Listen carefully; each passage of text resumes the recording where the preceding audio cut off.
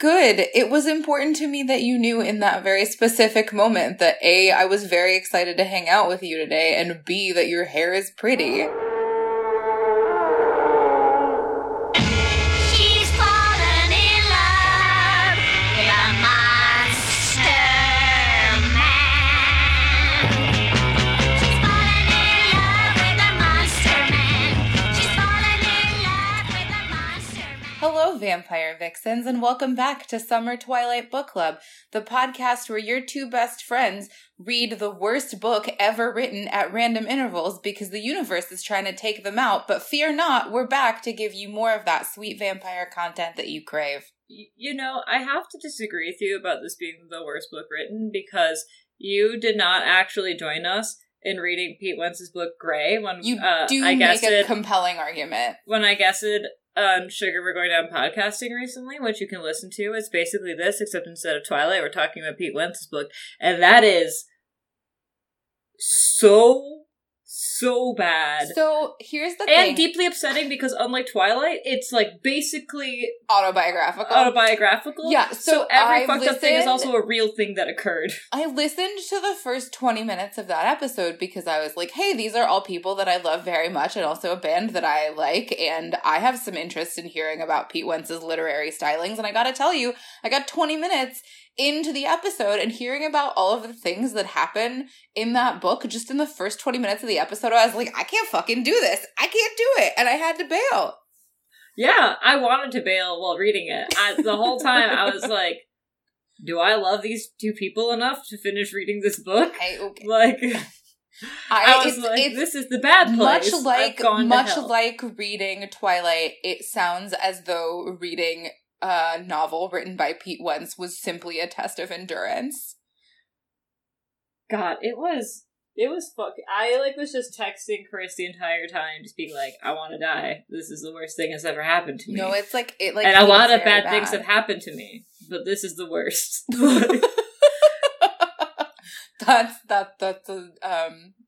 a strong anyway, yeah. judgment. So, some other things that have happened in addition to guesting on Sugar Good and podcasting is I am super tired today. Oh, also, we didn't introduce ourselves. I'm Kat. I use they, them pronouns. I'm Sahana. I use she, her pronouns. You can tell that we have prepared really well for this episode.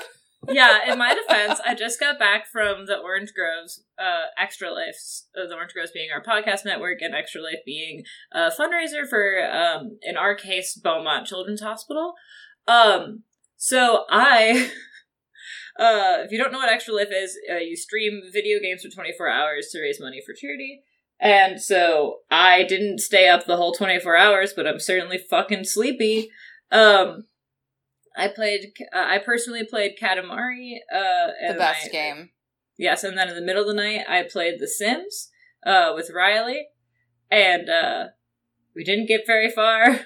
We made a elderly alien whose daughter was a vampire who I turned off free will because she wouldn't go drink the blood of a celebrity. But then I forgot that she would get burned up in the sun, and so then she drank the celebrity blood, but then she was so busy trying to get an autograph and trying to get a hug and take a picture with her that she died. And then so she drank the celebrity's blood, but the celebrity was still alive? Also, which celebrity's blood was she drinking? Important information. I compelled her for a small drink. Not a large one. So she was still alive. And I don't know, some Sim celebrity, not like there's just like one that just... No, but I'm asking you canonically, which celebrity was it? Oh, okay. I'm gonna go...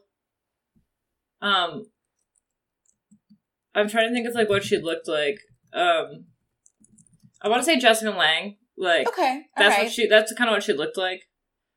It feels like it would work in this context. Yeah, so she drank Jessica Lange's blood and then died, and then the sword lesbian alien mom just just swam sad laps in the pool, and that's how we ended that stream. So that was good. Fine. That seems pretty on brand for you. Yeah. and your Sims ventures. Yeah, but also during that we did a live interstitial recording. Which will be released in the interstitial AP feed. So I didn't actually play. I was just a live studio audience. But it does technically mean that I have now guested on Interstitial and Sugar We're Going On Podcasting, which means that Cat on Cast is going fucking strong. Yeah. Hashtag Cat on Cast. I want to be in Hashtag Cat on every Cast. podcast. If you have a podcast, have Cat on as a guest. Please. I'm pretty good at it. I also finally guested on 294 Note Streak. I didn't even think about that. Amazing. Uh, Hashtag Cat on Cast. Yes. So the last 3 episodes, 2 of which have not come out yet, time of recording this, will have me on them. I actually was the one who got to make the final decision in the whole thing. So Good. I would ask what it is, but I don't want you to give it away. So yeah, I wasn't even I honestly didn't care about either of the songs. So I was just like, I was like, here you go. And also, who gives a fuck? Done. Again, Killed it. on brand for you. Anyway, so one last thing before we get into our actual podcast, which is a thing that we do. Huge thank you to Faye for being a patron. Yay, she's Faye. she's one of our $10 patrons. And also a super cool person in general. And I'm not just saying that because she always likes my Riverdale tweets. Which actually, I'll get back to how you're great, Faye, but real quick, what point, Martin and I were watching Riverdale together before Extra Life, and then I had this thought that has been just killing me ever since. At what point do you think, canonically, Alice started working with the FBI?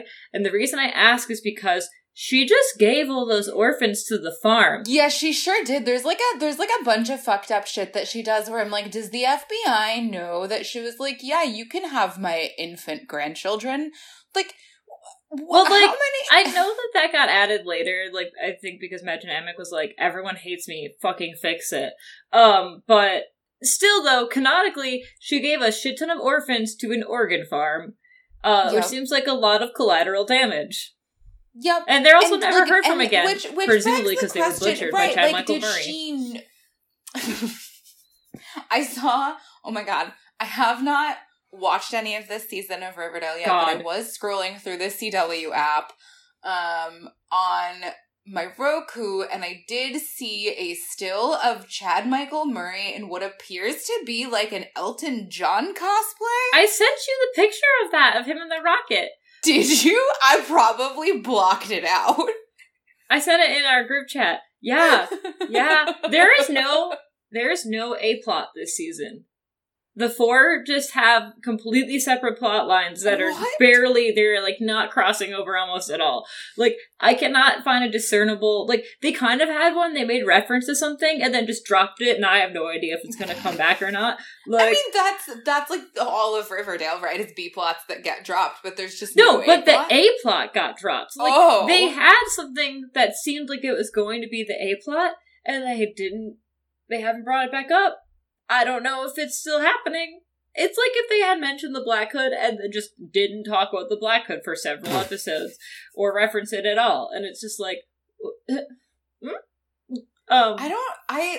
Listen, with every progressing season of Riverdale, I ask myself, why? For what?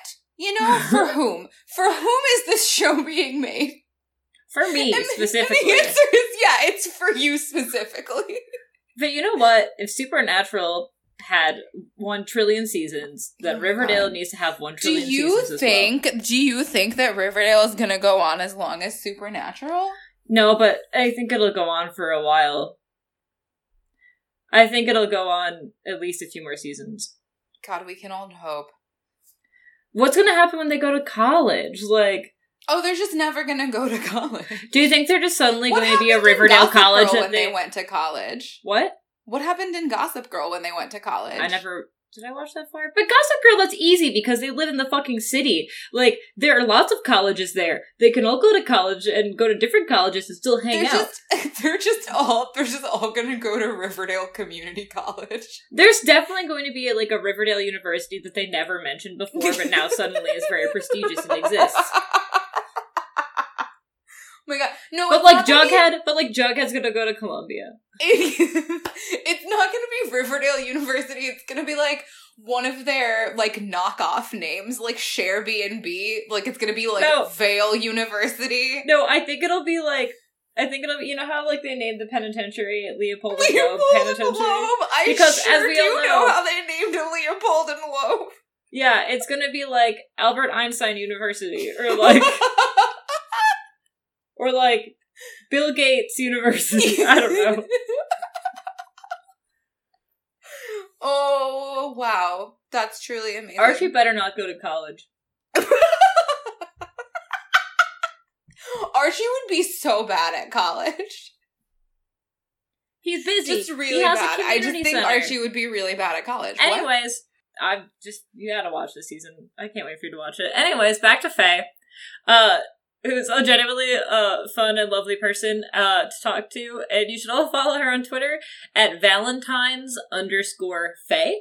If you like gay stuff and shit posting, which I'm guessing most of our listeners do, then you should definitely give her a follow.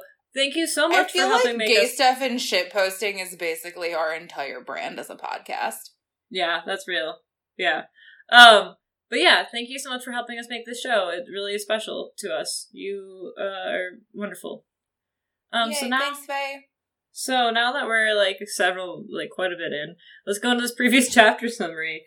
So Yeah, I'm let's can you explain to our lovely listeners what the fuck is happening in the world of Twilight? I can certainly do my best. So I don't want to try to cover everything, but here's what I think is just like the bare bones of what you need to know. So we're on the second book right now, New Moon, and we're pretty close to the end. I actually meant Thank to God. put in the chapter titles for the last few chapters, but I don't have my book with me, so whatever. I have mine. Okay, well, when we get to the end, we can discuss the names of the next chapters. But anyways, at the start of this book, Edward and Bella, and Edward, if you don't know this somehow, is a vampire. Edward and Bella broke up, and Edward fucked off to somewhere, I don't know. Bella started doing reckless shit because she just, like, couldn't handle her emotions about the breakup, and one of those things... she dissociated. We don't need for to 4 get months. into all of that. It's not relevant anymore. That's honestly fair. I've literally put in only the relevant details. That's probably fair. Yeah, so one of those things was spontaneously going cliff diving. So Bella nearly drowned after spontaneously going cliff diving, but was saved by her best friend and enemy of vampires, Jacob Black, who also is a shapeshifter who turns into a wolf. Yeah, man's best friend, Jacob Black. Yeah. So Alice, who is Edward's sister, and who has future vision powers, and also is a vampire, she's not, like, really Edward's sister, but they live in a weird little vampire family, saw a vision of Bella jumping off the cliff, and because her power doesn't work on werewolves, she didn't see Bella getting saved. She mentioned the vision to their other sister, Rosalie, who's a little fucking bitch, and Rosalie immediately told Edward before even waiting to see if it was true or not. So Edward, totally distraught at Bella dying, goes to Italy to petition the vampire overlords, the Volturi. He's like, hey, will you kill me? I don't want to live anymore. And they're like, nah, bro. We probably will not do that, actually. So Alice shows up in Forks, where Bella lives, and finds out that Bella is actually fucking alive, and finds out that Edward, that's when Alice finds out that Edward thinks she is dead, and her and Bella just, like, up and fucking leave and go to Italy to save Edward. Because So in there, yeah. that's, the logical thing to do in this situation. Yeah, it's great. And it's definitely not dangerous at all. So, they get to Italy, Alice steals a car, they run through a red flag cop festival, and they stop Edward from stepping into, Bella stops Edward from stepping into the sunlight in front of a bunch of humans, therefore exposing his sparkly, beautiful skin and himself as a vampire, which you cannot do in general, but especially not in the city of Volterra where the Volturi live, because they definitely would have taken him out. So then Felix, Dimitri, and Jane, who are part of the Volturi, show up and they have a little vocal tiff with Edward, and Alice eventually shows up and is like, whatever, and they have a Yeah, thing, just like and they're all that. like, hey, can we go take this inside? And they're like, no. And they're like, can we just go take it inside, though? And they're like, no, but then they do eventually go, and they go through a creepy underground tunnel, and it leads to some door, and they open the door, and Bella's like, oh, I feel at ease now, but Edward's still tense, and that's where it ended. That's it. So, chapter 21. Called Verdict. Yes, it is called Verdict. So it picks up right where the last chapter left off, which again makes me ask about Stephenie Meyer's relationship to pacing, but that's a discussion for another time. Well, at least this time it makes sense to pick up exactly where you left off, unlike where it's like, Bella was brushing her teeth and went to bed. Bella woke up and brushed her teeth and then got dressed. Like, this bitch loves to brush her teeth. she so does. She loves to brush her teeth. Oral hygiene for Isabella Swan. Okay, so Bella, Edward, Alice, and the members of the Volturi guard, they're part of the Volturi guard, they walk through this, like, long hallway. They walk into an elevator that takes them into some kind of, like, Volturi headquarters. And Bella notices that Edward is really tense and seems to be particularly unsettled by Jane. She's like, he keeps looking at her. Yeah, aren't we all unsettled by Dakota Fanning? I would think so. So they walk into some kind of, like, weird reception area. I don't know. The way it's described makes it sound like the lobby of a Hilton hotel. Yeah, the first way they describe this when they open up the door is like, oh, it's just like a hallway with, like, kind of gray carpeting and, like, off-white walls, and there's an elevator at the end of the hallway. And for some reason, that bothered me more than anything. I was like, there's an elevator? After you get to this creepy... like, there's an elevator in the castle, and, like, what kind of elevator? Is it one of those, like, scary elevators that has, like a gate that closes? I took it as like just a plain-ass regular... elevator? I took it as she described it as looking like an office building. Yeah, well, because, that's what I'm saying, is, like, when they exit the elevator and walk into this reception area, it literally sounds like a fucking, like, check-in desk at a Hilton. Yeah. She literally says that, basically. Yeah, so they, like, walk into this reception area with, sorry, like, super... you mean at the Hyatt? Oh, at the Hyatt. I'm so sorry. How could I have forgotten? They're at a Hyatt. Canonically, Volturi headquarters is just a Hyatt. So they, like, walk in. There's this super bougie, like, carpeting and, like, a mahogany desk. And also, Bella says that there are common rectangular fluorescent lights spaced evenly along the ceiling, which begs the question, is this an intentional choice by the Volturi lighting designers to explain away any changes in color? That's very good. And also, why would you have this, like, fancy looking, like, bougie reception area and then have, like, that, like, real shitty school room, like school fluorescent lighting? My God. Okay, some additional questions about Volturi headquarters. Why do they have a poorly decorated corporate office?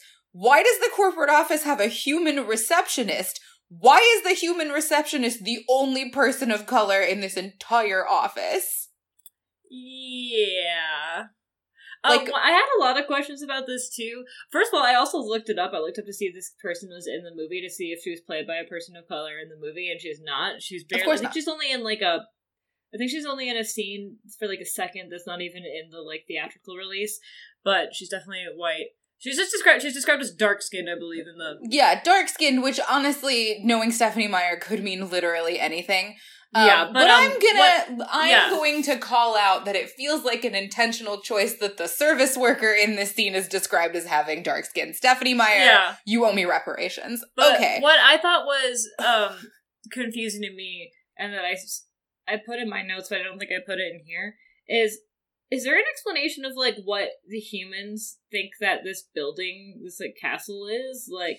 Well, so there is, like, a bit of explanation in the next chapter, and we'll get to it, but it doesn't feel satisfactory. Do you mean, like, the humans that are associated with the not Volturi, the humans who work there. other humans? Like, not the humans who work there. Like, the humans who, like, live in the town and stuff. Like, I don't know. I don't know if they think it's just, like... I have no idea. If they have a human receptionist, to me it means that there must be humans who come there sometimes, and the human receptionist is to, like, provide cover. Be a decoy, right. Because why would you need a receptionist? The Volturi have lived there for hundreds of years, and they can't just show their faces because people would be like, hey, you're the same fucker who's been here for hundreds of years. So, like... so they have to have human receptionists who, like, are different people. But then I want to know, so what is it that this is, like, what is, like, the Men in Black version of what this is? Yeah. Yeah, I was going to say, what's their front? Like, what, they have a corporate office. Like, what business are they running? It's also, like, a castle. but it looks like an office building. And, like, I want to talk to the architect of this place because, like, it'll be like walking down the hallway and you're like, oh, this is an office building. And then you're like, oh, stone dungeon. Cool. Anyways, that looks they like logically walked there. through a stone dungeon to the elevator, which took them into the lobby of the Hyatt. I like, Bobby Burke would be horrified. Anyways. Okay. Also, hilariously, Bella indicates in her narration that this receptionist is human only by explaining that she's not as hot as the vampires. She's like, she'd be hot anywhere else, but not here. But here she's not hot, which must mean that she's human, because I think she even says, like, as human as me, or some shit. It is what she says, yeah. Also, one of the vampires winks at the receptionist and she giggles and it's gross and I hate it. Yeah, oh, okay, one additional observation, speaking of people of color, sort of. We get, like, so we had this question in the last book about complexion versus the pallor of death, right? And so we get a little bit of an answer in that, like, when Bella's in the elevator with Felix and Dimitri, she says that both of them have a quote-unquote olive complexion. So, like, my assumption is that Stephenie Meyer is aiming to explain, like, traditional sort of, like, olive-skinned Mediterranean complexion because they're in Italy. Mm-hmm. But Bella says that their complexion looks weird in contrast to the chalkiness that comes with being, like, an undead vampire. So presumably, when somebody gets turned into a vampire, they maintain their skin color, but they just look kind of dusty. So, like, they just use, like, foundation 2 shades too light. I think it's a lot more than 2 shades too light. I took it more like if you're staring at a wall that you're like, is that white? Is that not white? I can't. Is there tint in that? Is it the fluorescence? I'm not sure. Like, so do they they're look still like really so fucking pale? I just think it looks like they're like kind of ill. To make me look like a vampire in Stephenie Meyer's world, I think it's just like, you with if white face I on. took your color of foundation and, like, mixed it with a little bit of, like, tinted moisturizer and then put it all over my face, but my normal skin color was still showing through, is that what it would look like for me to be a vampire? I think it's like taking my color foundation and just putting it on your face. Just doing white face? Just doing white face? And your skin tone still kind of shows through a little bit because foundation isn't, like, perfect. Like one layer of foundation that's your color of skin. So I think, it's, like, still moderately translucent. And I do use the lightest color foundation, so that would be very fitting for the vampires. All vampires of color are doing whiteface. Canon. That's what I pictured. That's what I pictured growing up, too. And judging by this description, that's what I think is happening. Oh, it's my just God. Like, everyone has the same color foundation on. And, like, powder. Man. What happens next? Anyways, so they walk through another set of doors and find yet another vampire child named Alec, who congratulates Jane for coming back with 2.5. Unclear what he's referring to and why Bella considered half, but I assume because, like, I don't know, but, like, at first, Yeah, like, so, okay, when I was reading this, at first I thought he meant Alice because she's small, and then I was like, that doesn't seem right, and also he's looking at Bella when he says a half.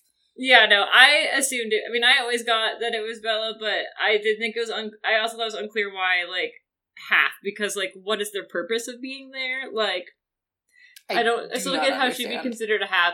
I would think, like,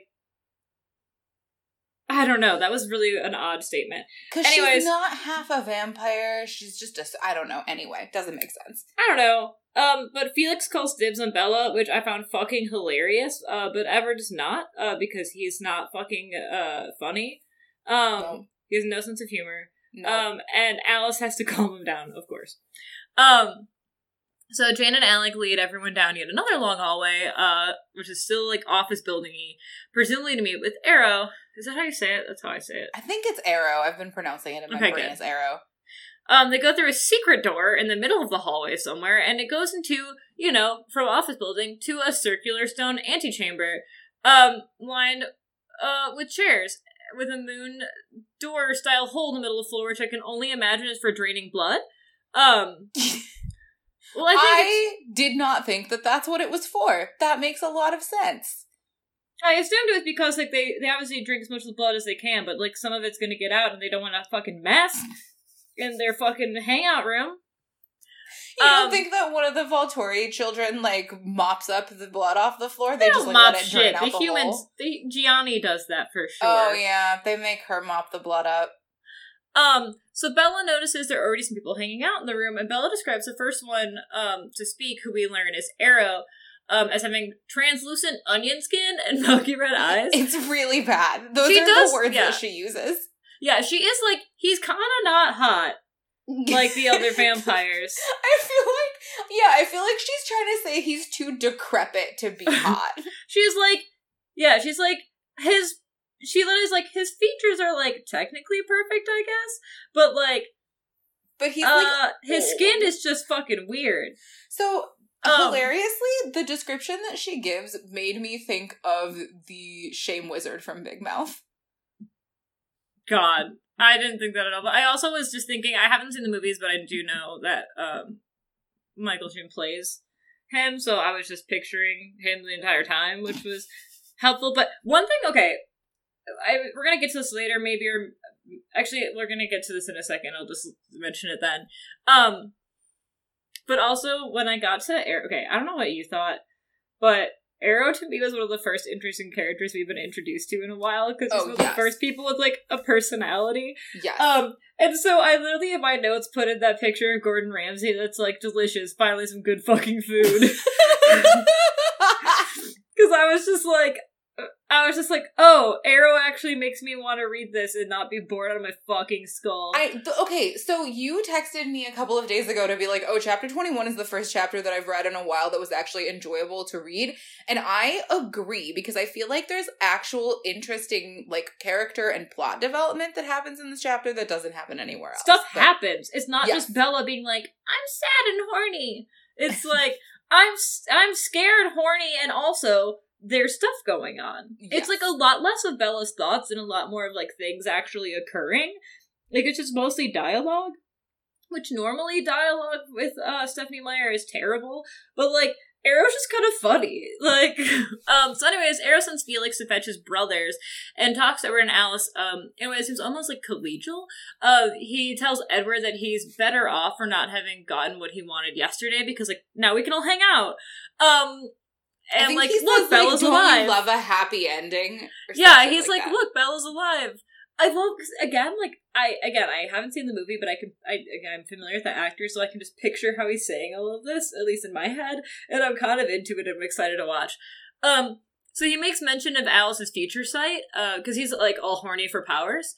Not like in a way where, like, villains usually are, where they're like, oh, I must steal it. He's like, hey, what if you joined my gang? It'd be really neat. I think it'd be really cool if you did.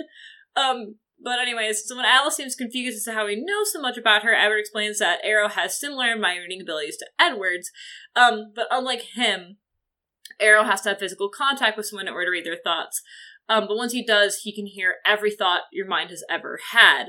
But Arrow is really jealous, and not really jealous, that implies, like, a different tone, but, like, he's pretty bummed that he doesn't have the much more convenient power of Edward's, where he can hear thoughts from a distance. Right.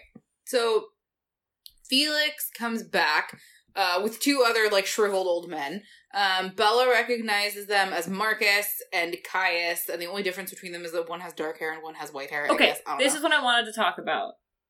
Do you know what Caius looks like in the movies? Like, you've seen them, No. right? Look up Caius right now. I have not seen, I've only seen the first movie. Oh, I didn't know that. Look up Caius. It doesn't match the description of him at all. Alright, hold on. They just made, like, all of the New vampires super young in the movie, I feel like. He looks like Draco Malfoy, almost. What? He looks like an alien, and Draco Malfoy had a child. Wait, where do I know this man from? Jamie Campbell Bower. Oh my god, he is in Sweeney Todd. But he does not look at all what I pictured Caius to look No, like. he's like I not pictured a Caius shriveled as old being- man with white hair. I pictured Caius as being like when he was killed in his, like, 40s or something. Yeah. And now he's just like a vampire who's been around for a really long time. This is a child. He's Grindelwald. That's where I know That him is, from. you're absolutely correct. Now that you say that. Yep. Yeah. Thanks, IMDb. That's really wild. That is not what Caius looks like. Okay, so Caius is supposed to have, like, wispy white hair. Bella recognizes Marcus and Caius from the painting that she saw in Carlisle's study in the first book. So Marcus briefly extends his palm so that Aro can read his thoughts. Aro? I'm still going with Arrow, unless Arrow, else okay. is different. Okay, so Aro, like, touches his hand to read his thoughts. And seems amazed, and everyone's like, what the fuck is going on? And Edward explains to Bella that Marcus, and I quote, sees relationships, and that he and Aro... Yeah, I've got some questions. So Marcus sees relationships, and Marcus and Aro are surprised by the intensity of Edward and Bella's relationship. So... fine, whatever to that. But pause for a moment. What the fuck does it mean to see relationships? Like, is Marcus just able to, like, look around a room and understand how everyone in a room is related to each other? I'm not going to answer. Ask me all your questions because I actually looked this up when I was reading. Oh, okay. So I'm excited that you actually have an answer. But can you imagine if that... Well, tell me first how the power works, because my question is, would this be useful in real life social situations? Because can you imagine if the power is actually that he can just, like, look around the room and know how everybody is related to each other or what their relationship is to each other? Like, it would be so useful in social situations in real life to have this power. Like, you would never, again, accidentally sleep with someone's ex or make out with a dude who's actually trying to get you to have a threesome with his wife ever again. Not that either of those things has happened to us. Ever. Yeah, of course not. Neither one of us has had any of those experiences. So this part I looked up because when I read it, I was like, I'm sure we're going to get more information about this power, but I'm incredibly impatient. I don't want to wait 3 books to find out. Yeah. So I looked it up, and I have to say, this is the most thoughtful and, like, interesting that Stephenie Meyer has ever been. And I actually think this is a fucking astounding power. Okay, so I'm just going to lay read it a on me. quote. I'm so excited. going to read a quote from Stephenie Meyer. Okay. Marcus's gift is actually quite valuable in the hands of someone who knows how to use it. For example, imagine Marcus on the battlefield. He sees the binding ties between the enemy, between the guard... Wait. I feel like I wrote this wrong. Between the enemy the guard faces. No, that's correct. Okay. Sorry. He can tell you who the leader is just by watching the way the others are tied to him or her. He can see how to destroy the resistance simply by picking off a few key people. He doesn't just see romantic relationships, but also ties of family and friends, loyalty and devotion. He can tell if any given person would die for another. Off the field of battle, as Volturi rarely leave their home, Marcus's gift is valuable politically, for lack of a better word. It's an amazing gift in a diplomatic situation. Plus, when you're sitting on an empire, it's nice to be able to see when someone's loyalty starts wavering, or if anyone is getting too fond of anyone else. Can you see the potential now? Marcus didn't get where he is with some fluff skill. Damn. It's actually a fucking really cool power. You know, Marcus, I can't believe this is my initial thought. Marcus would be great at Survivor. Marcus would be so good at Survivor. Marcus would be so good at Survivor. Marcus would fucking kick Richard's ass. Like, Oh, God. No, he would be so... God, you're right. God. Fucking, Are You the One? Fucking... Oh, my God. Oh, he would fucking crush... They would be done. They would be done in one, matchup ceremony. It'd be amazing. Marcus Marcus should go on some fucking reality shows. But, no, that's actually like a super interesting and cool power. Like, when I read that and I read Stephenie Meyer talk about it, I was like, damn, like, that's actually, like, respect. Like, that's interesting. It's much more, it's my favorite power so far by far, because I mean, the other powers, are good powers, but they're ones I've heard of, you know? Right, and frankly, it's the one that seems the most practically useful in real life. Yeah, I mean, I think it's really astounding. Like, I actually, like, now Marcus is, like, favorite character because of that alone. Like, not really, Arrow's now my favorite character. Which makes sense because I see a ton of fanfiction when I'm looking up fanfic with Arrow, and I was kind of like, why do people care about Volturi so much? But now I kind of get it, so... It's because they're the only ones who have any, like, interesting or compelling character motive. Like, I think that's why this chapter is so interesting, it's because you don't immediately recognize what Arrow's motive is. I right? still Like, don't he's, really like- know what Arrow's motive is. Well, yeah, like, he's, like, weird and complex because you're really, I feel like it's set up so that you assume that his only motive is to make sure that the vampires are not exposed in Volterra.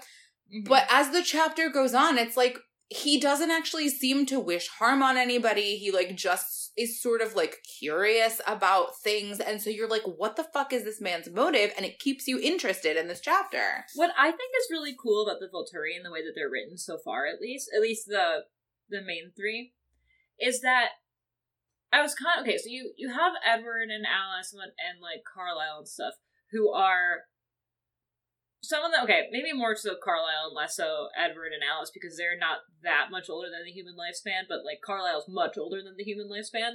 But you don't really get the sense of like, I've been alive for hundreds of years from Carlisle. Yes. He kind of just seems like a regular dad. Like, he seems older than 23, which is like how old his body would be, but he doesn't seem like I've seen hundreds of years of whatever. The Volturi have strange personalities, which I feel honestly like makes more sense for having been alive for like 400 fucking years. or much longer, I think, in their case. So, like, yeah, so Arrow is, like, such a kind of weird dude, but I'm like, yeah, that makes sense. You've been alive for hundreds of years. You're not impatient. Like, you know, like, I feel like a lot of times they put all these vampires as, like, super impatient, which makes no Mhm. sense to me. I would think they'd be incredibly patient. Right. That's because, what I like, think about Edward all the time, in the way that he, like, is so reactive and, like, snappy and controlling with Bella. And I'm like, you've been alive for literally ever. Like, why do you not have more tolerance for these things? But it's Yeah. because he's a petulant child. Anyway, what happens next? So Arrow says that he's shocked and puzzled that Edward can resist the temptation of Bella's blood, especially now that he's smelled her through his memories.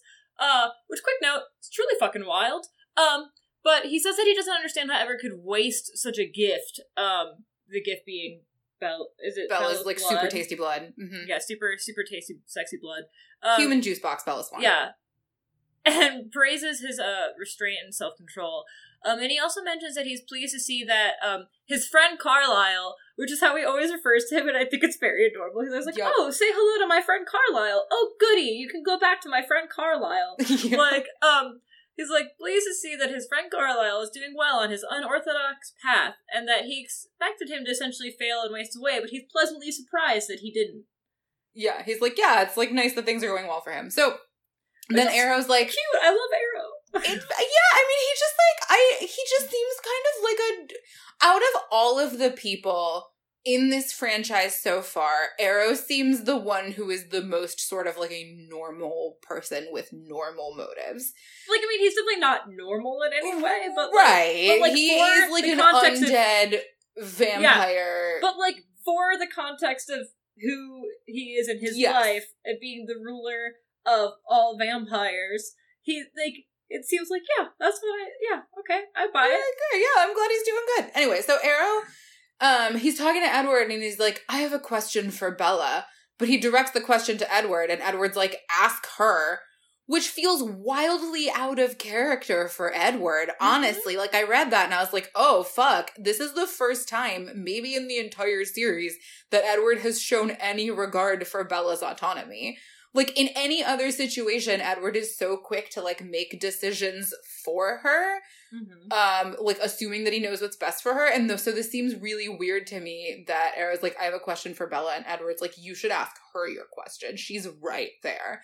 Anyway, so Arrow says that he's curious to see if Bella is an exception to his talents as well. Because for folks that don't remember, Bella's the only one whose mind that Edward can't read. And so Arrow wants to see if the same thing is true for him. And Bella agrees mostly out of fear. She says she feels like she doesn't really have a choice. Edward encourages her, but she's like, I don't know if Edward is encouraging me because it's fine or because he doesn't want us to die. So anyway, Arrow touches her hand and his facial expression and reaction like immediately confirm that he can't access Bella's thoughts either. So then Arrow wonders out loud if Bella's immune to all of the vampire's powers, and he calls on Jane, and as soon as he does that, Edward totally loses his shit, and he starts, like, snarling while everybody else looks at him, and I quote, as if he were committing some embarrassing social faux pas. I would also consider snarling at someone an embarrassing social Yeah, faux pas. I would agree with that, yes. Bella seems so confused that everyone is looking at him like he's fucking bananas, and I'm like, no, he's, like, snarling. Yeah, so then, and also, like, you're in front of the most powerful vampires in the world, like, what are you gonna do, take them all out? So, Yeah. Edward steps in front of Edward Bella. no chill Cullen.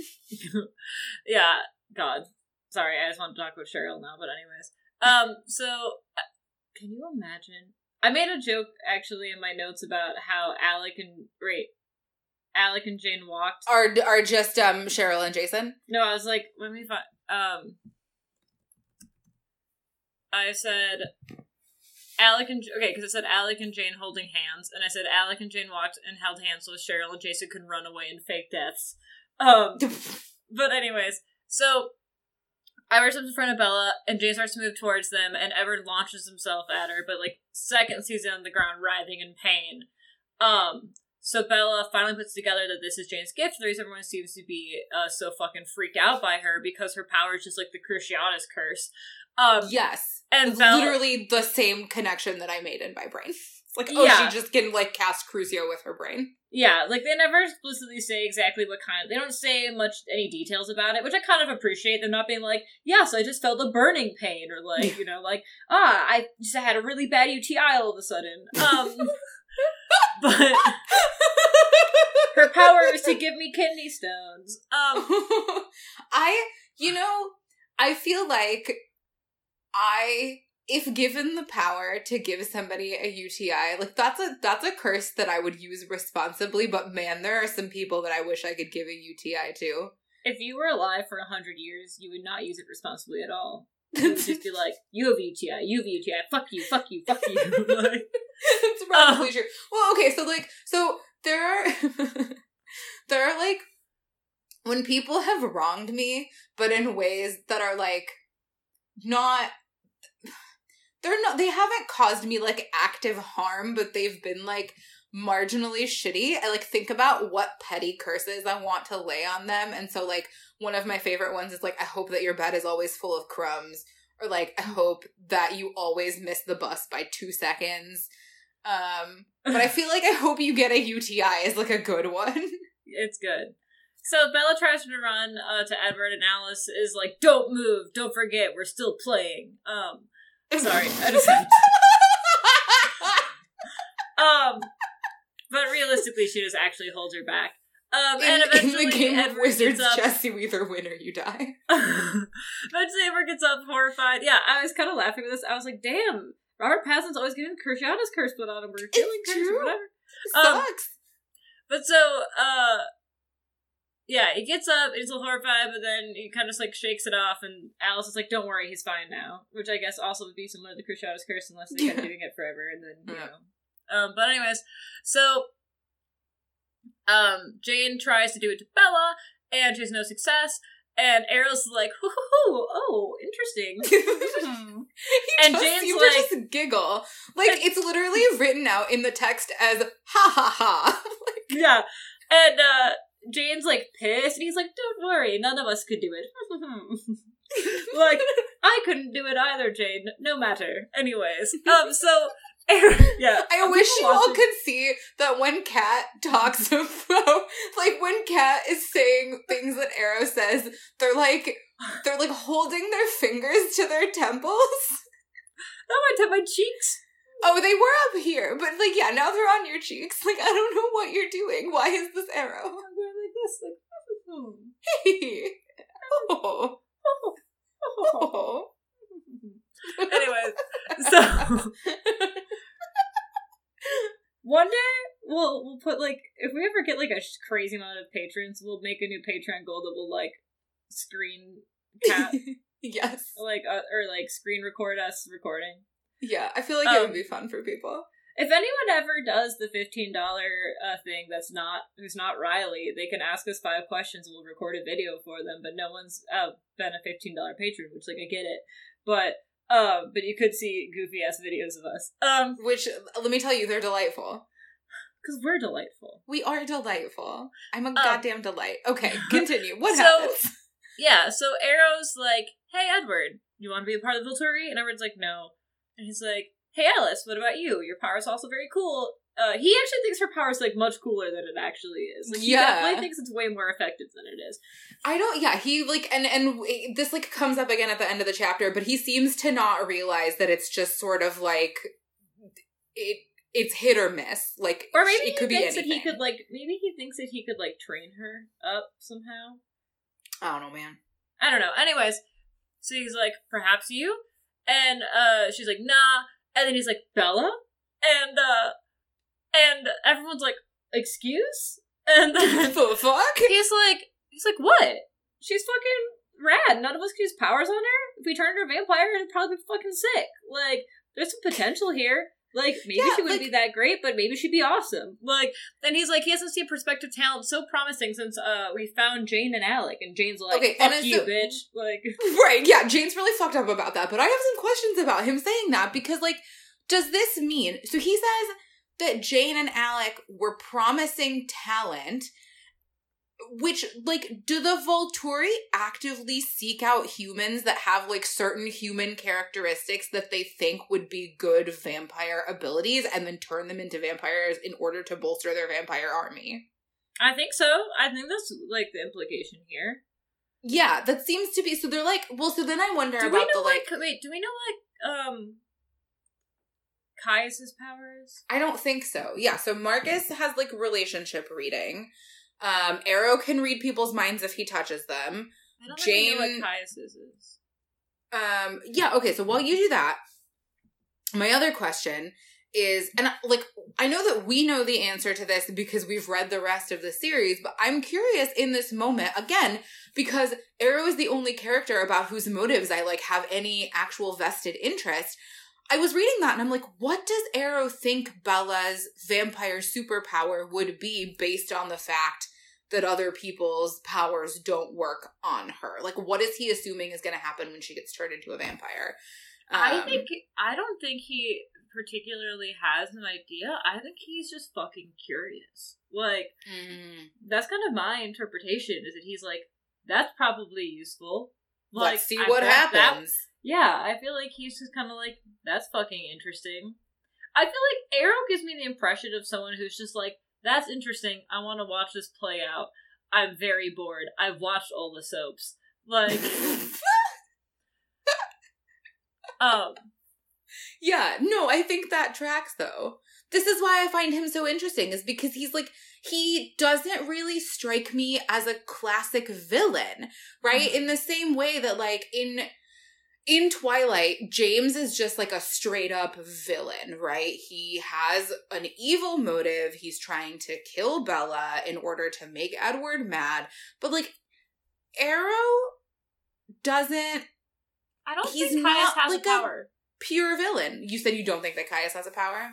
Though Caius has no psychic gift, Arrow was drawn to his ambition and passionate capacity to hate, which was a great potential for manipulation of what could be both a weakness and a strength. So I think I think that's on the wiki. So I think that implies that Arrow literally is just like thinking Petty. very like personality wise, even of just like not even I like just that it straight says he power. was drawn to his tremendous capacity to hate. Yeah, so not even just like power, but like just thinking like you have traits that I think could be useful if manipulated correctly. Yeah, I wonder if that's what he thinks about Bella. Anyways, is it time for me to keep talking about what happens? It's time for you to keep. Yeah, tell us what happens next. So Edward is very indignant at the join or die premise, and says something about their laws, and Caius says that Bella knows too much, and Edward points out that there are other humans like the receptionist who are in on the secret, and Caius explains that their situations are different because those humans are essentially just like snacks in progress, and he literally says they're just like getting warm in the oven. yeah, he's like, the oven's preheating. Untoasted bagel They're bites. chilling. But when they're no longer useful to us, they'll serve to sustain us. And since Edward clearly plans to neither eat or turn her into a vampire, she's got to get got. So Arrow intervenes and says that if Edward does intend to turn Bella, then that changes things. He's like, and not even like necessarily immediately, but just like pretty soon. And if he intends to do that, it means that then he, Bella, and Alice are free to leave. And so Bella is like, please, God, mean it. Where that Edward would rather they all die than change her, which is, I think, true. And as Edward is standing there, kind of just like contemplating or like not sure what to do, Alice steps forward with her hands outstretched to let Arrow read her thoughts. And when he steps away, he seems pleased, indicating that apparently her future visions are enough proof that Bella will eventually end up a vampire. Which Wait. And so Bella's like in this anxiety spiral while this is happening where she's like, doesn't he recognize that Alice's powers are fallible? Which, like, bitch, you better hope he doesn't. Like, Right. so, God. yeah. And so, yes. And so Bella, queen of misaligned priorities swan, in this moment, she spends like an entire paragraph worried about Edward's reaction to her becoming a vampire. Because she's like, why won't he just say that he's going to turn me? Why doesn't he want to turn me? Like, and she goes, she worries that death was to him a better alternative than having me around forever, an immortal annoyance. And honestly, quite honestly, I almost have sympathy for Bella in this moment because this is some textbook relationally anxious bullshit where she's like assuming that someone would literally rather subject himself and 2 other people to gruesome death than ever entertain the possibility of like hanging out with her. Mood. It's a mood. So, God. Anyways, so She's the worst. Caius promises that they'll be visiting the clone soon to ensure that they fulfill their end of the agreement. Although that still seems like Caius, it doesn't seem like Arrow's that concerned. So Arrow asks that they wait until the sun goes down to leave Volturi Castle / corporate campus. And Arrow mentions that someone named Heidi is on her way back. And Edward tries to leave immediately in the hopes of avoiding her, but no dice. Unfortunately, instead they watch as a group of about 40 tourists enter the chamber they've all been in, and Bella immediately understands that these are a bunch of humans who've been lured there to be eaten. Yeah, and then love this little slut-shaming of describing Heidi's outfit as short miniskirt and close-fitting vinyl top, and calling her bait. Also... Yeah, they're like, oh, she went fishing for victims. Yeah, also... It was like, shit, how did I want to... Which also is, like, weird considering that the only tourist we see that we actually get described is, like, a woman with, like, a rosary who seems like, who's, like, very religious and, like... And I'm like, Yup. how is she brought in by this person? Like, I thought it was gonna be, like, Yeah, all how men. is she lured in by a woman in a mini skirt and tights and a vinyl tube top? But also, yeah, so, like, Bella's, like, noticing this, and,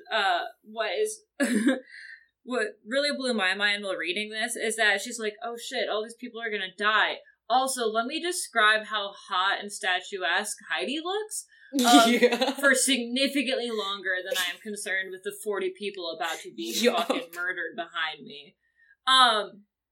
So Edward leads them down to the hallway towards the reception area, but don't make it out fast enough to miss the screaming, which is where the chapter ends. Yeah, that's it. That's it for the chapter. Did you have a favorite part? I do have a favorite part, and it is, once again, a phrase that just reminded me of how, so, okay, again, as I was reading this chapter, like, in some of the descriptions of the lobby of the Volturi Hyatt Hotel, I was like, you know, this setting seems really ugly, but I once again really, like, appreciate Stephenie Meyer's talent in doing descriptions of setting. And then immediately after that, there was a phrase where she describes Jane's laugh, and she says, "The sound sparkled with delight like a baby's cooing." How is Stephenie Meyer so good at writing descriptions of setting and so horrifyingly awful at describing anything else? It sparkled with delight like a baby's cooing? What?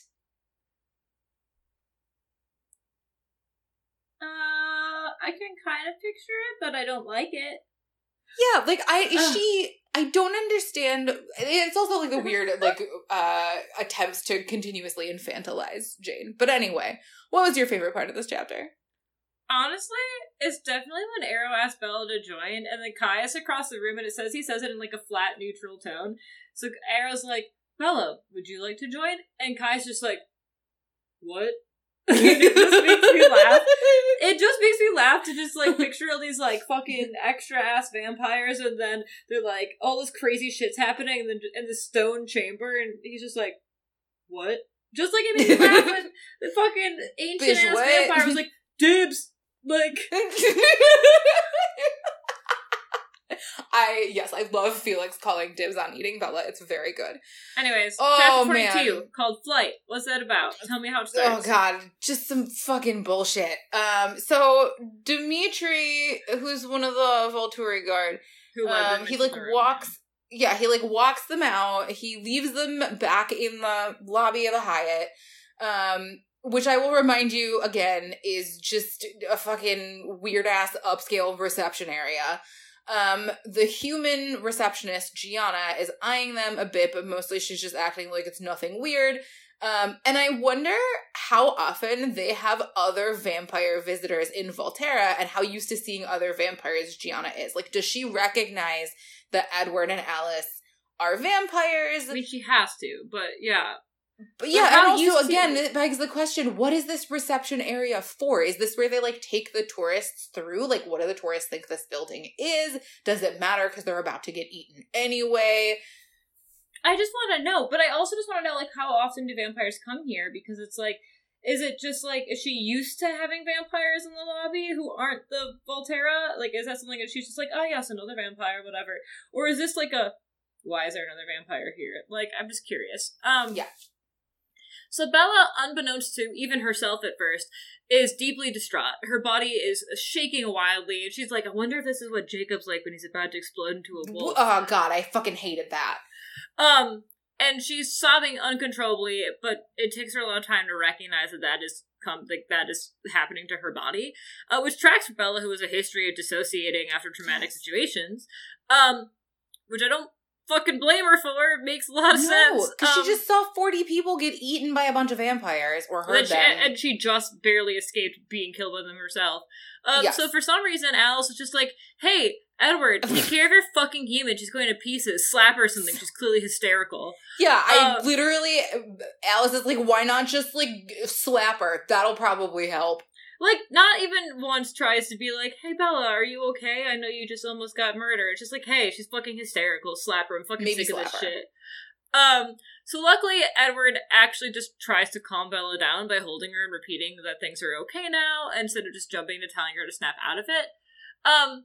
Which seemed like, again, another instance where Edward is actually like doing the right thing, and like, Yeah, so it's really interesting to me, and like, this goes on, but I just want to pause here for a moment to say that, yeah, like, this chapter is the first time that we see Edward have any kind of, like, appropriate emotional reaction to Bella's response to something frightening. Like, he actually is being, like, comforting and telling her that it's okay and, like, holding her. And I truly wonder if this is, like, if the writing is meant to, like, overcompensate for him having been gone for so many chapters. Like, they're trying to, like, make you buy back in to their relationship by making him, like, sweet and kind in this moment so that you immediately forgive him for, like, abandoning and gaslighting the fuck out of Bella. Like, Perhaps. It seems like an intentional choice. it also could just be that he has different reasons for doing the things that he's doing. Like, one, he's like actually selfishly excited to have Bella near him again, and so he is just trying to take care of her.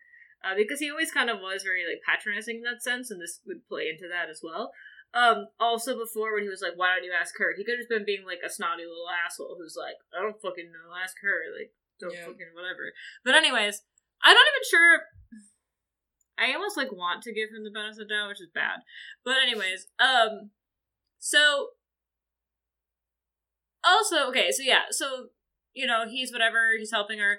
But considering they're in the vampire reception area and they don't really need to be pretending for anyone, I thought it was pretty absurd that Alice wasn't okay with Bella just sobbing it out after nearly dying and watching 40 odd people be led to their deaths. But, you know, to each their own.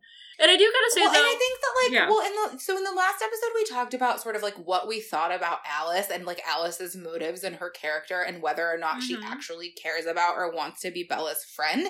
And I feel like this is another instance in which it's very clear that she does not give a shit about Bella. Oh, I definitely and actually, agree. like, only extends care to Bella when it benefits her or, like, her motives in, like, protecting or saving Edward. So, like, now that Edward is fine, she's like, Bella, get yourself together, shut the fuck up, what's wrong with you? She, like, doesn't care at all Yeah, about I her. definitely agree. In fact, I gotta say, though, like, we know that Alice became a vegan vampire because she, like, saw in a vision that she, like, did that. So, like, she just did it. She's like, oh, that's gonna happen, I saw it. And that's why she joined the Cullens. And that's why I gotta say, like, I don't actually know that I have any real evidence that she actually has any moral qualms with eating humans. Because if I'm being honest, it kind of feels more like an aesthetic, for lack of a better word choice for her. Like, it's just like, oh, like, this is who I am. I'm, like, a cool vampire who doesn't eat humans. Like, I think that her decision to not eat humans is, like, she chooses to do that because that's what is required of her to be able to stay within her family structure. Like, I don't think that she actually has any moral reprehension towards the idea of killing and eating humans. I think she chooses not to do it because it means that then she gets to stay with Jasper, and specifically Jasper. I mean, she brought Jasper there in the first place, but she was the one who found him and was like... Right. But still, though, I get the sense that she's very neutral to it either way. Like, I feel like she's very neutral to eating humans. I feel like she's very neutral to not eating humans. I feel like she's just like, this is what is currently helpful to me. Like, yeah, I think all of her decisions really seem about sort of, like, protecting her own self-interest. But yeah, so Bella's, like, understandably super upset.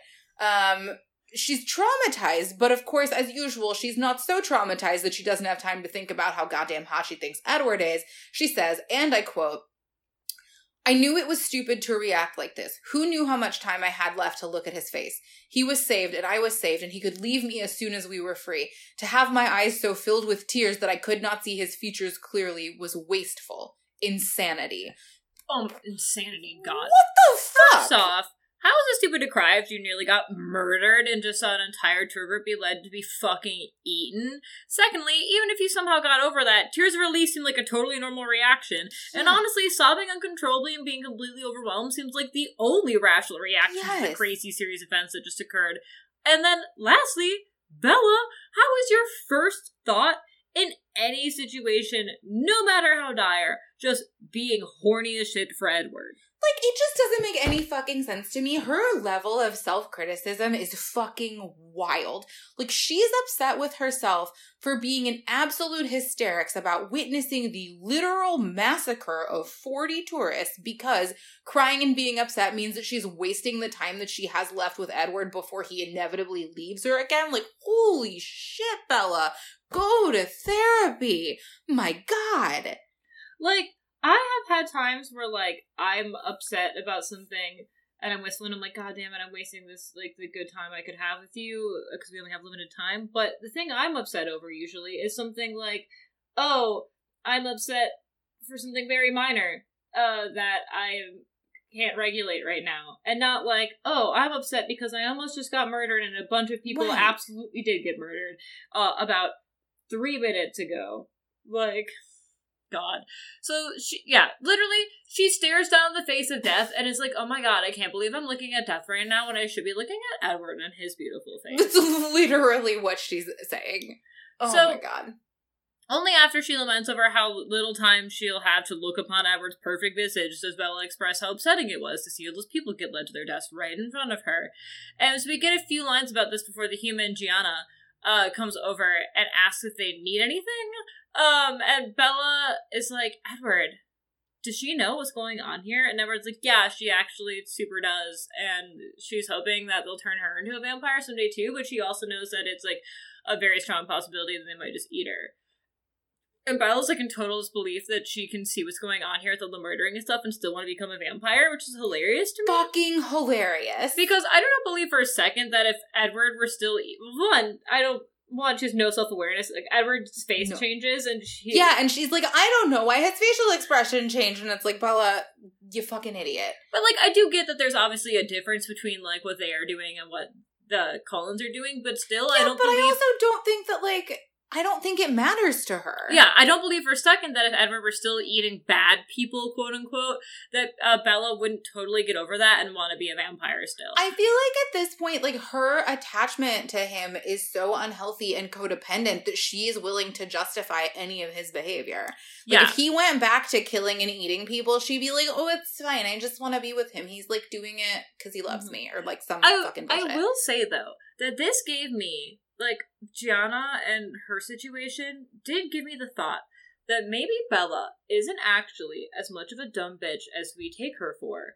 Ooh, and actually, the vampire influence over humans is just a lot stronger than we realize because it's from Bella's perspective. So maybe it's actually not that Bella's just like a fucking idiot. Maybe it's just that their sexy, irresistible vampire energy makes it so, like, all humans who they interact with are just, like, totally under their hot, bloodthirsty spell. And it's just part of the vampire powers that, like, people around them are like, please God, I want to be a vampire, because then they would be, like, willing to be bitten. Oh, like, you think, like, sexy breath makes you want to be a vampire because then you're drawn to the vampires and you're, like, willing to let them eat you?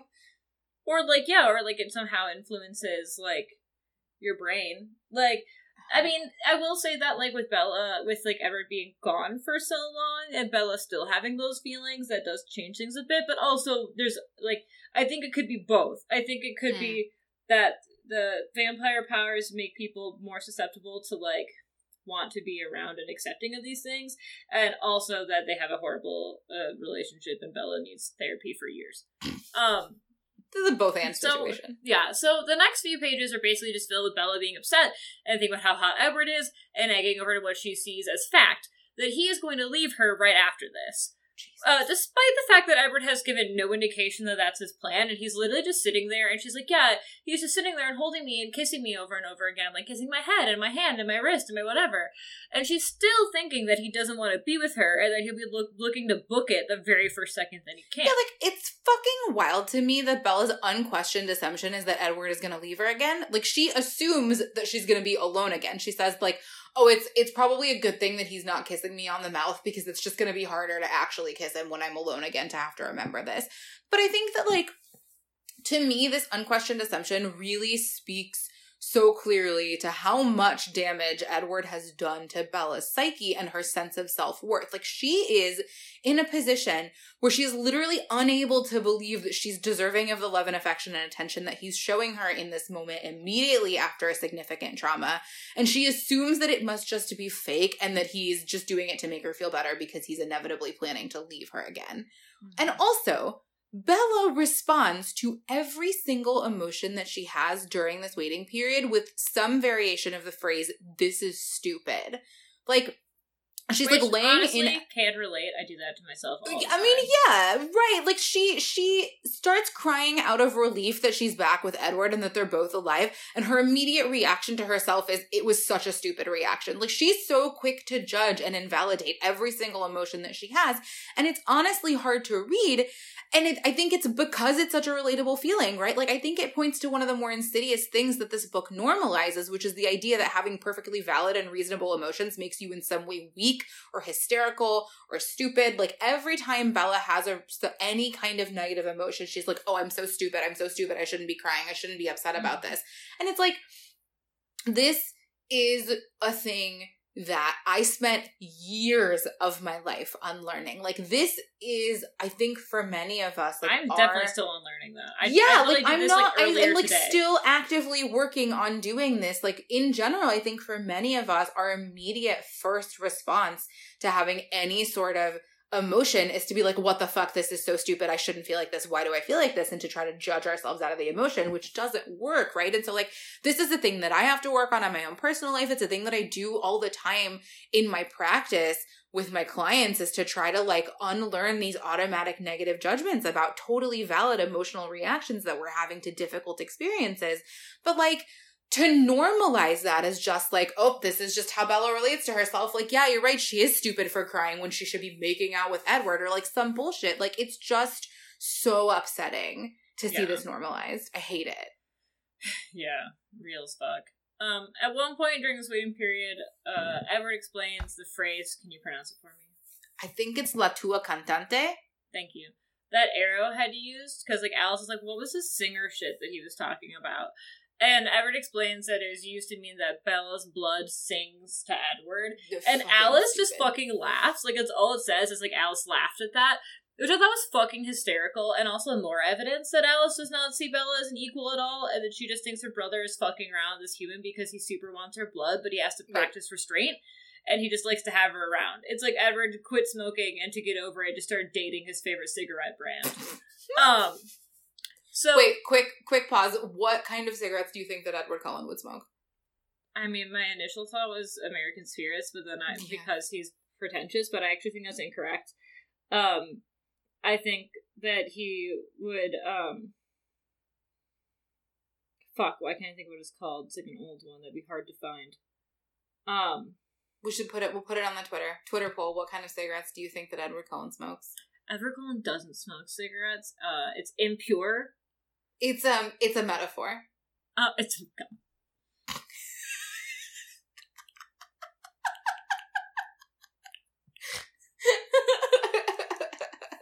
You put the thing that kills you directly in front of you, but you don't actually allow it to tempt you into sucking all of its blood out like a human juice box.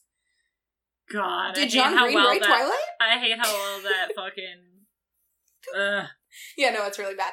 So another important part of the section is, surprise, surprise, Bella talking about wanting to die if this time she's spending with Edward ends. And it's so casual. God, as always.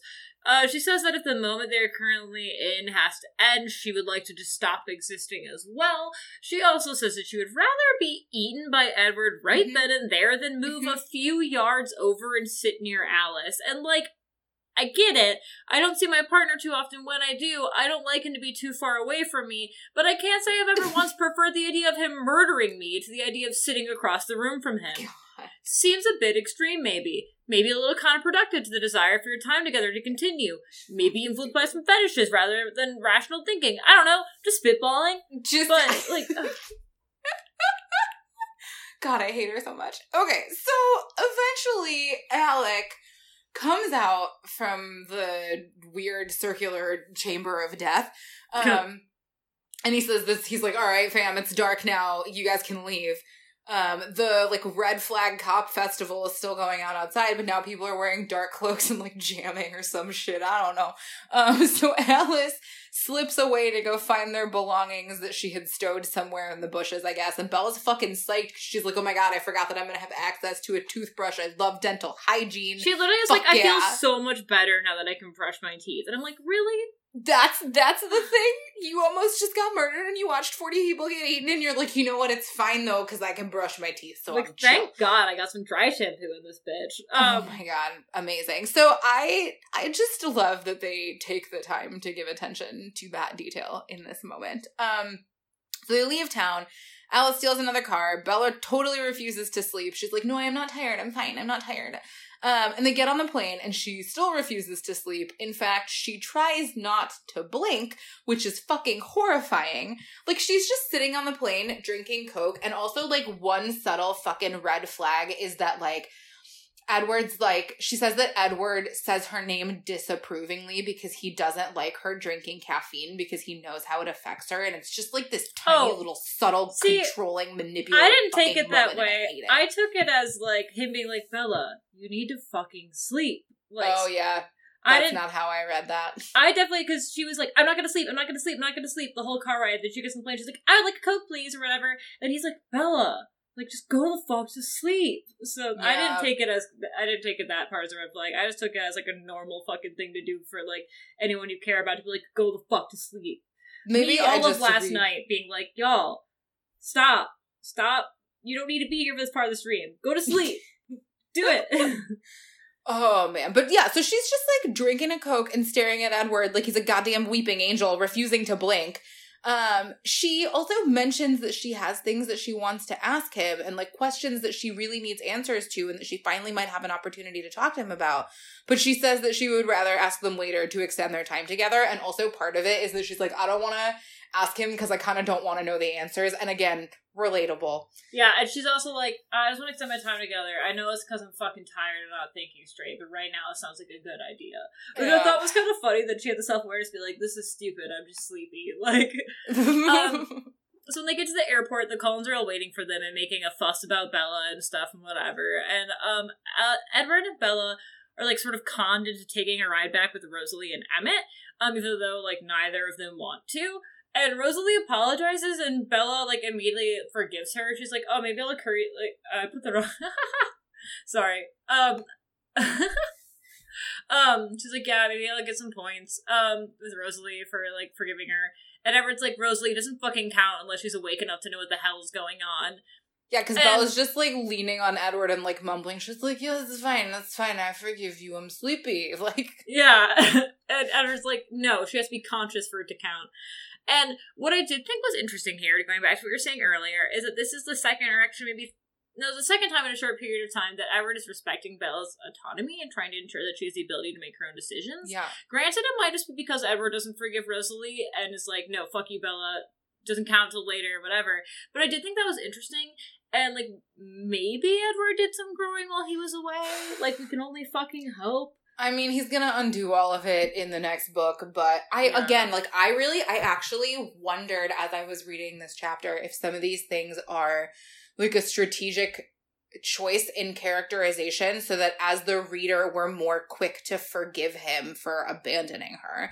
Right? Like, he shows back up and he's, like, so warm and loving and respectful and, like, thoughtful about her autonomy and, like, wanting to make sure that she can make her own decision about, like, Arrow reading her thoughts and about deciding whether or not to forgive Rosalie. And it's like, these things seem pretty out of character for him. And so it makes me wonder if it was an intentional writing choice to get us to feel more endeared to him. I think because, like, really have to, like, she really has to win back our favor quickly. I think that would imply that Stephenie Meyer realized that we thought that he was a shitlord in the first book, which I don't think that he did. That's actually a pretty, that's an assumption that maybe is unfair for me to make. So they get back to the Swan house. Like, Bella passes the fuck out, and she's like, the next thing I realized, Edward was opening the door and picking me up and carrying me inside. She doesn't know where they are until she hears Charlie's voice, and Charlie is rightfully furious. Like, he is so mad. He's like, how fucking dare you show your face back here? He's yelling at Edward. He's like, how could you even think that you could come back here? He's like, what the fuck did you do to Bella? She can't even stand up. She's not conscious. And Edward's like, oh, she's just tired. Like, she's exhausted because she's stubborn and stupid and refused to sleep. But Bella's, like, clinging to Edward's neck and, like, refuses to let go of him. Charlie's not having it. He's, like, done with this hot vampire bullshit. He's like, come inside, Bella. So Edward's like, all right, fine. So he puts her down, and Edward, like, tries to let her walk inside, and she almost immediately, like, falls face first into the sidewalk. So Edward catches her, and he's like, all right, Charlie, like, just let me carry her inside and then I'll leave, I promise. And Bella's like, no, you can't leave. And then he, like, whispers in her ear that he won't be far away or whatever. So he carries her upstairs. Bella passes out. Which I will say, as a sleepy bitch, I am also that way. If my hot vampire boyfriend were carrying me and was like, okay, I'm just gonna carry upstairs, leave, I'd be like, no, you can't leave. You can't. You can't. Do you know how many times I said to Chris today, like, don't go back to Iowa. Come with me. Don't leave. Iowa sucks. Yeah, but also, like, but also, you don't have an abusive hot vampire boyfriend, like, while your dad is yelling about how he fucking sucks. So, that's confounding factors. But yeah, that's the end of the chapter. He just, like, lays her down in bed and that's it. Yeah. Do you have a favorite part of the fucking chapter? I do. I extremely have a favorite part of this chapter. Okay, so Alice steals another car on their way out of Volterra, and so she steals a car that is not as flashy as the one that she stole on their way in, and she's, like, really disappointed that she couldn't steal a fancier car. And so Edward's like, don't worry, I'll buy you that other fancy car for Christmas. And she's like, make sure it's yellow. And he's like, okay. And I remember how much I hate these motherfuckers. Like, I hate them, and they have so much fucking money. And then I thought to myself... So many people just died. Yeah, so many people just died, and Alice is like, will you buy me a yellow car for Christmas? And I just... As I was sitting there being mad about them and their fucking money, I thought to myself, how much better would this series be if it were about Bella seducing a rich vampire, getting him to turn her into a vampire, and then using her new vampire powers to kill the rich and redistribute their wealth and start a Volturi union? Socialist Bella Swan, when? When? This is very good. It also I kind of think reminds me that's- of Marceline. Of what? Marceline? Oh, yeah. That's Yeah. not what she's doing. But, Better. like, it reminds me of that, kind of just taking the vampire powers to kill the vampires, and then, to stop this. Redistributing their wealth. My favorite part, again, is just the fucking Edward being like, oh yeah, Bella's blood sings for me, and Alice being like, this is fucking bullshit. Her blood sings for you. Okay, cool, yeah, awesome, fucking ridiculous. So yeah, that was that episode. Would you like to hear about the what are the names titles? of the last 2 chapters of this book? Yeah, and a really So, long-ass epilogue. Why is there a, 20-something page epilogue for a book that is part of a series? I also, Do you think she whenever knows I what an tell epilogue people is? how long these books are, they're just fucking bewildered. I don't actually know if we're gonna have 1 or 2 more episodes, because it's kind of like a lot of pages. It's like 68 pages It's a left lot or of something, pages. which is a lot, but also, splitting it up would be, really short. And, Yeah, I don't know. we're gonna have to play it by Okay, ear. so chapter 23, sorry, is called The Truth. Chapter 24 is called Vote.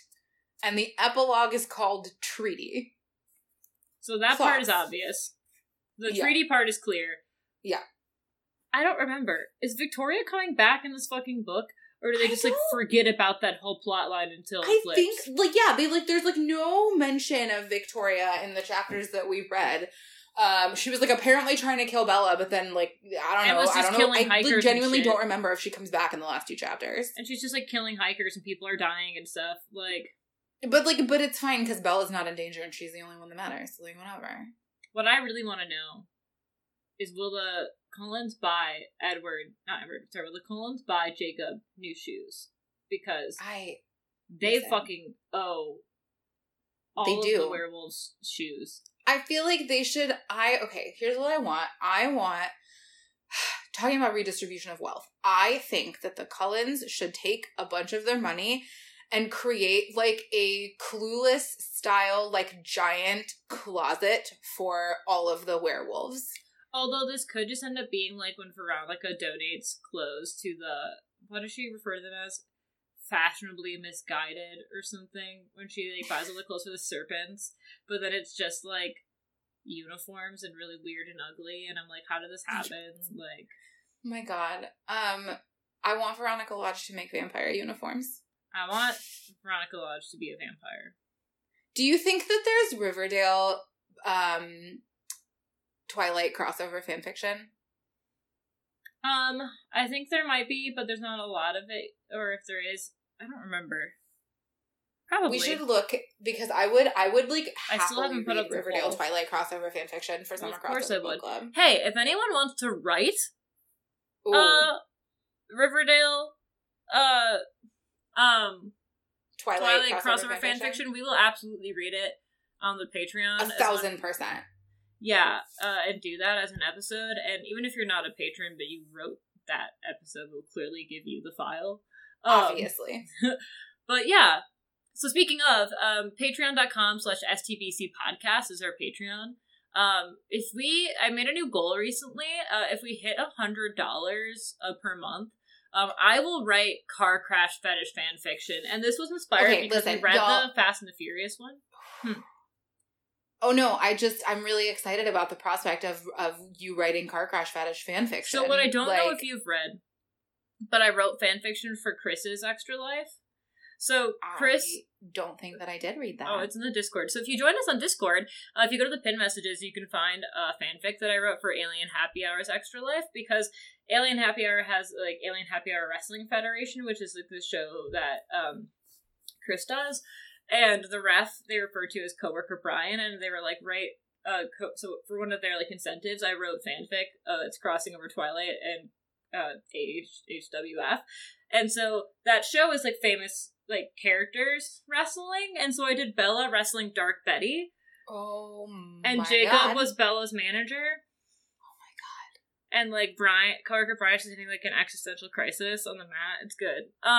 You can read it. So that way you can go read it, see if you want to see more of that fan fiction, or that's, you know, you can see my skills at fan fiction, and then give us money so I can write Car Crash Fetish fan fiction. Please. Also, Nothing would make me happier. you can follow us on Twitter at STBC Podcast. Our Twitter's really good, and honestly, It is so good. you should just go to it. It's very, very good. I'm very proud of it. Yeah, and people also- send us really good Twilight tweets to retweet on our podcast Twitter. So if you're not following us, y'all are missing out. Yeah, and we just like post them shit too, which is always good. Also go check out the other podcasts on theorangegroves.com. There's so many good ones. There a lot of them are kind of like ending and switching over and getting new ones. So like I'm not even sure which one I want to plug right now. Plus I just hung out with everybody, so I'm like, I want to plug all of your podcasts. Like go listen to Argonauts, and go listen to Nervous Rex, and go listen to Sugar Gun on Podcasting, and go listen to fucking LGBT Time Machine and Sequentially, and all of them. They're all fucking good. They're all great. Everyone's wonderful. More Citizen Hank when. All I Where's care Citizen Hank when? Message Jory if you want man. to get on the next season. I think that there's still episodes available. I to will. call. I love Jory. I love Citizen Hank. I love When King I of the saw- Hill. I seriously contemplated the other day. I was like, could I get a Bobby Hill tattoo? I don't know. Maybe I Oh my might do God. it. Oh my god, I would absolutely die if you did that. I would love it so much. But when I saw listen, Jory, I love Bobby Hill. we got to Joe's place, and then as Chris and I were about to go in, Jory, Riley, and Andrew were walking out, and so I like ran around, but I kind of forgot they hadn't seen me with my short hair yet, and so they didn't even recognize me at first. I was just like some fucking crazy stranger running at them from behind a car, and I just like, because I always have a mini backpack on, I literally like threw it at Riley, and I was like, hold this, and then I just jumped on top of Jory, like just like just like full body wraparound, and I was so excited. Jory is the fucking best. Yeah, listen to Citizen Jory Hank. sends me so many wonderful Snapchats of rain, and they just make me so very happy. Mm-hmm. Both of them. They're so great. Yes. Very good human. Listen to Casual Wrestling. Oh wait, is it Casual Wrestling Fan Podcast? Yes, I believe so. Anyways, there's a wrestling podcast on our network. Listen to that one. It's Jory and Kama. They're both very good. Or Citizen Hank, which both of us are on, and it's fucking wonderful. It's so And good, you guys. We love Jory. We love everyone. Everyone's so good. You're all wonderful. We love you, our listeners. Thanks for tolerating our fucked up podcasting schedule. If you would like us to make this podcast more regularly, which I would love to do, if everybody could just like send some vibes out into the universe to tell it to like stop being so fucking terrible to us, that would be great. I would love that. But then we'll give you more vampire content because we know it's what you crave. Also very excited. Kat and I will be back in the same state in a short number of weeks. Which means that you all can look forward to us recording at least one episode in the same place. I think the timing will probably actually work out for us to watch New Moon together in person, and I'm so fucking I want to excited. invite Andrew and some other people over to watch it with us because I was gonna have like a viewing party. So Yes, I think that would be very fun. I'm very excited. yes. Anyways, thank you. Thanks for so listening. much. We love you. Love you. Bye. Bye.